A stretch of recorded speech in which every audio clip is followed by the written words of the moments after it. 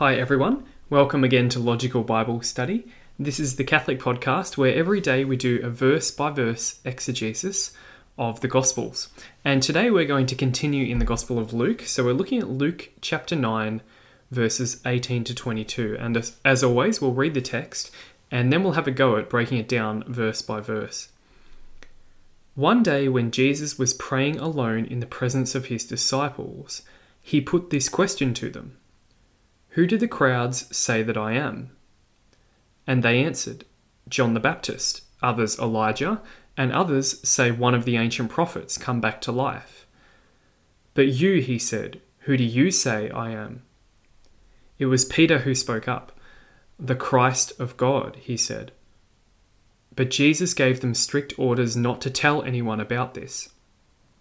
"The Son of Man," he said, "is destined to suffer grievously, to be rejected by the elders and chief priests and scribes, and to be put to death, and to be raised up on the third day." So that's our passage for today, and those words are probably fairly familiar to many of you because this is Luke's version of the famous Peter's confession, where Jesus then goes on to make him the holder of the keys of the kingdom of God. This is Luke's version though, which is a little more brief. So what's the context here? Jesus has been doing healings and miracles all across Galilee, and the thing that happened just before this in Luke's Gospel is the feeding of the 5,000. So it would appear that we're perhaps in the middle of Jesus' ministry, somewhere in the middle chronologically. Verse 18, one day when Jesus was praying alone in the presence of his disciples. Notice this, he's praying alone but with his disciples. So there's no crowds at this point, which is actually pretty rare for Jesus. It's just him and his disciples. So that's why he takes this opportunity to have this quite personal, revealing conversation with them, because there's no crowds around. Now, Matthew and Mark's Gospel make it clearer that the location for this scene is as they're coming into Caesarea Philippi, but Luke doesn't tell us where it is.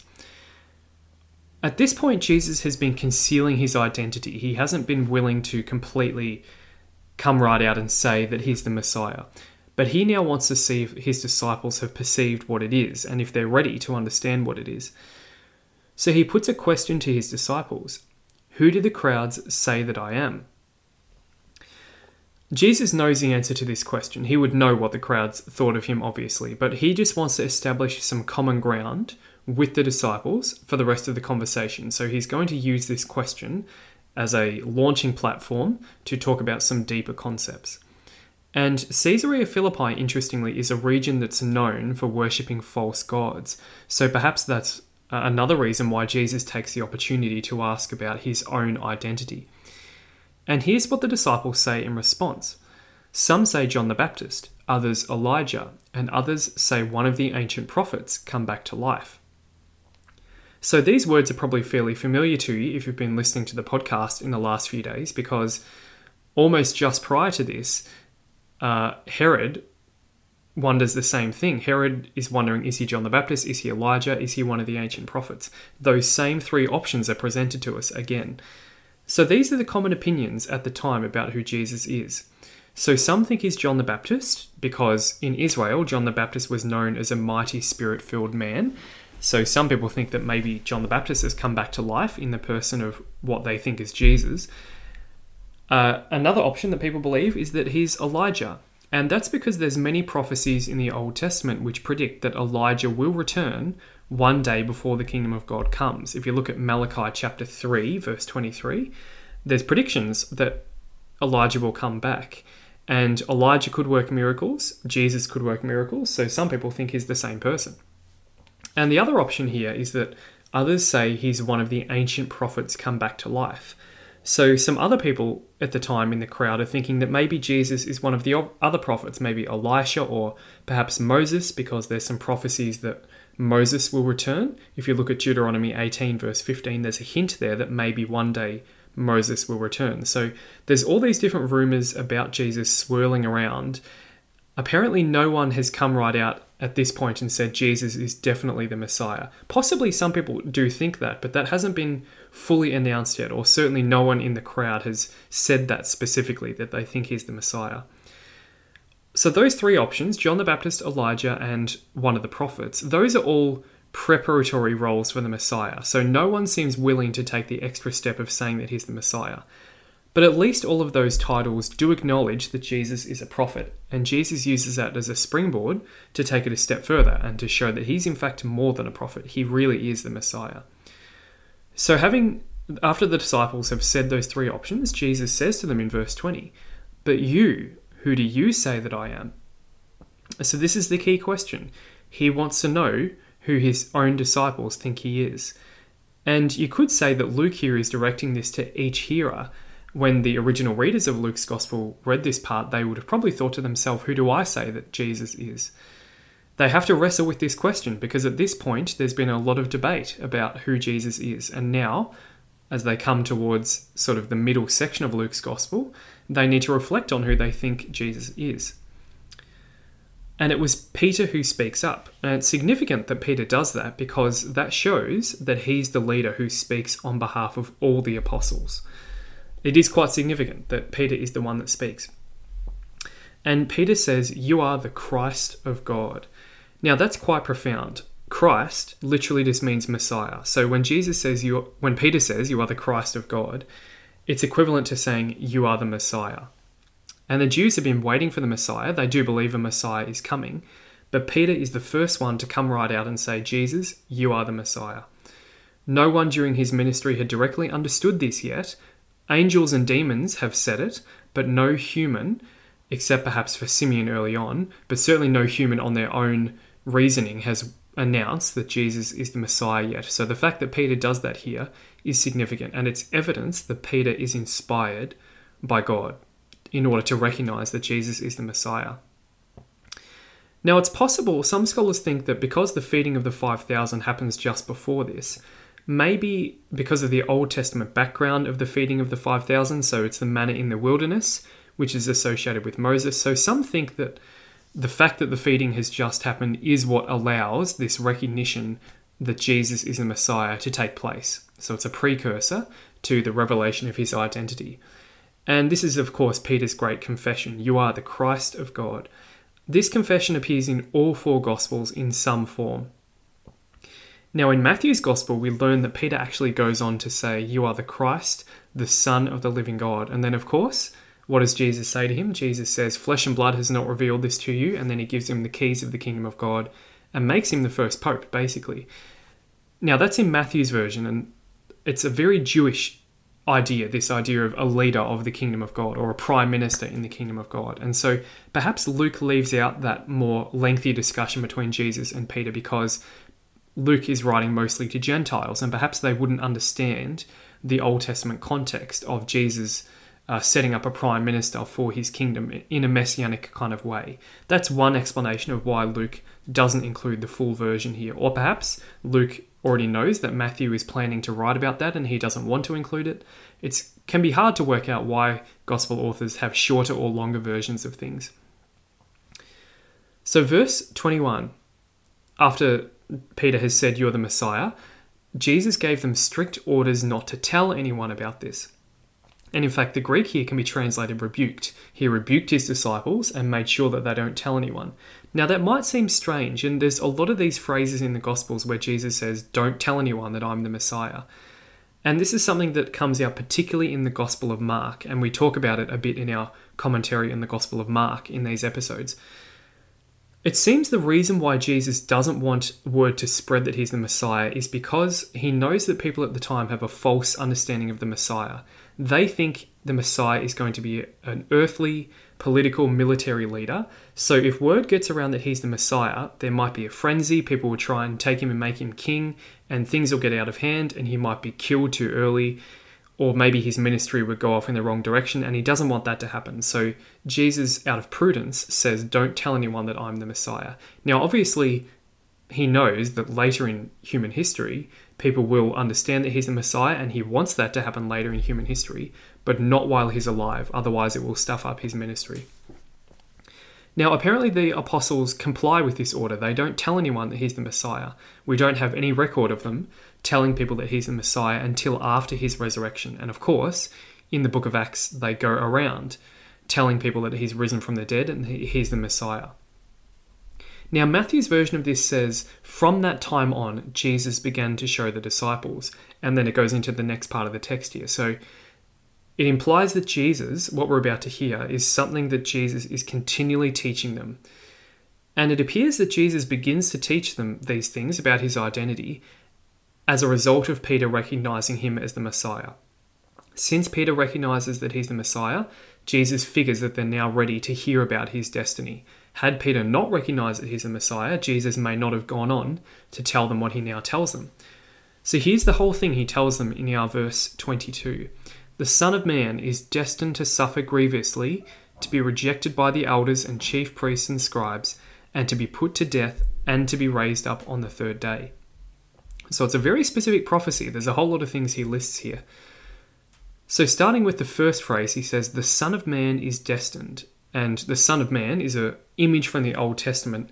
It's a figure in the Old Testament which has a few different connotations, but in the time of Jesus, it had come to basically mean the Messiah. So when Jesus says Son of Man, it would have evoked images of both humiliation and glory, and it's his preferred name for himself. Rather than saying the Messiah will do this, he says the Son of Man will do this, in reference to himself. He says the Son of Man is destined. So notice that key word there, destined or must. It's like a divine must. Jesus is teaching them these things from the perspective of prophecy. And so the idea of this phrase, it's not, in this context, he's not really saying, I'm going to suffer, although he is saying that. His main point is something like this. According to God's plan of salvation, as made clear in the Old Testament, all of these things must happen to the Messiah, the Son of Man. And the word must there can be translated as what we have as destined. So he wants his disciples to understand that these things must happen. And when they happen, they're not accidents or tragedies. God has set things up so that these must happen. Of course, the disciples' initial reaction when these terrible things happen to Jesus would naturally be to think it's a tragedy, it's an accident. But Jesus tells them beforehand, God has set things up, this is how it must be.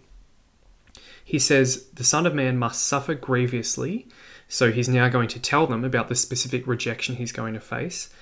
That's the opposite of what they expected. They thought the Messiah was going to be earthly and political, not involving suffering and death. So that's pretty revolutionary for them to hear what he's about to say. The Son of Man will suffer grievously, will be rejected by the elders and the chief priests and the scribes.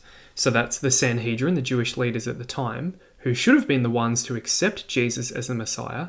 Jesus announces they're going to be the ones that reject the Messiah.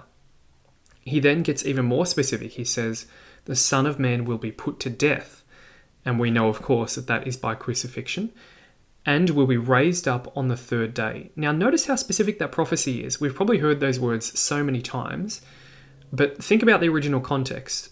Jesus tells them the Son of Man is going to die and then be raised on the third day. Why the third day? Well, there's lots of different things that could be said about that, but it probably taps into one specific text in the Old Testament. If you look at Hosea chapter 6, verse 1 to 2, it says, God will revive us after 2 days. On the third day, he will raise us up to live in his presence. Now, in the context of Hosea, that's talking about God raising up Israel after suffering, and it's sort of a poetic way of saying that God will eventually do it. But Jesus applies this Hosea text to himself. In a way, he's saying the whole history of Israel can be summed up in himself, and it will be literally fulfilled when he literally is raised on the third day. So it's interesting. Sometimes prophecies in the Old Testament, the Jews at the time took a little too literally, and certainly with some of the Messiah texts, they misunderstood them. But sometimes the reverse is true. Sometimes they didn't perceive that there's going to be a more literal fulfillment of things that had already had a spiritual meaning in the Old Testament. So it can go both ways. So Jesus has predicted all these things early in his ministry. He knows exactly how the timeline is going to go. It's unfortunate that his disciples do not recall when these things happen later. They don't recall that Jesus prophesied them all, and so they get worried and they run away, rather than having confidence that it's God's plan, which is why Jesus told them that these things. He hoped that they would show confidence when those things happened. But it seems that the disciples forgot about them at the time. The disciples only fully understood these events later. In fact, on the road to Emmaus, Jesus has to remind them, it is written that the Messiah would suffer. So later in Luke chapter 24, on the road to Emmaus, Jesus reminds his disciples that the Old Testament predicts the Messiah is going to suffer. And of course, in the book of Acts, eventually the disciples get it, and they go around and preach that Jesus is the suffering servant, but he's the Messiah. So that's the end of the text we have today. The next part of this conversation between Jesus and his disciples, so verse 22 to 25, you can hear that on Thursday after Ash Wednesday. So if you look through the podcast archives, if you want to go through Luke chronologically, the next part is not read on a normal ordinary time weekday. It's read on Thursday after Ash Wednesday. Then verse 26 to 28 is never read in the lectionary. So we'll cover verses 26 to 28 as a bonus episode of the podcast. And you can get access to those through the Patreon page in the show notes if you're interested. Then the next part after that, verse 28 to 36, that's the Transfiguration. Now that's not read on a weekday, but it is read on the second Sunday of Lent in year C, and it's also read some years on the Feast of Transfiguration as well. So that's later in the chapter. And then after that, we have verse 37 to 43 of Luke chapter 9, and again, that's never read in the lectionary. Verse 37 to 43 is when Jesus heals the boy with the demon. It's never read in the lectionary, interestingly. So we will cover those sort of missing parts of Luke chapter 9 as bonus episodes of the podcast. Let's now turn to the Catechism and see what it has to say about this passage. If you notice right at the start of the passage today, in the very first verse it says, one day Jesus was praying alone in the presence of his disciples. So the Catechism has a bit to say about that. Paragraph 2600 is about how Jesus prays. The Gospel according to St. Luke emphasizes the action of the Holy Spirit and the meaning of prayer in Christ's ministry. Jesus prays before the decisive moments of his mission, before his Father's witness to him, during his baptism and transfiguration, and before his own fulfillment of the Father's plan of love by his passion. He also prays before the decisive moments involving the mission of his apostles, at his election and call of the 12, before Peter's confession of him as the Christ of God, and again that the faith of the chief of the apostles may not fail when tempted. Jesus' prayer before the events of salvation that the Father has asked him to fulfill is a humble and trusting commitment of his human will to the loving will of the Father. That's quite a profound insight there that the Catechism has. Jesus seems to pray before particular moments in his ministry, and one of the ones that that the Catechism lists is Peter's confession of faith here.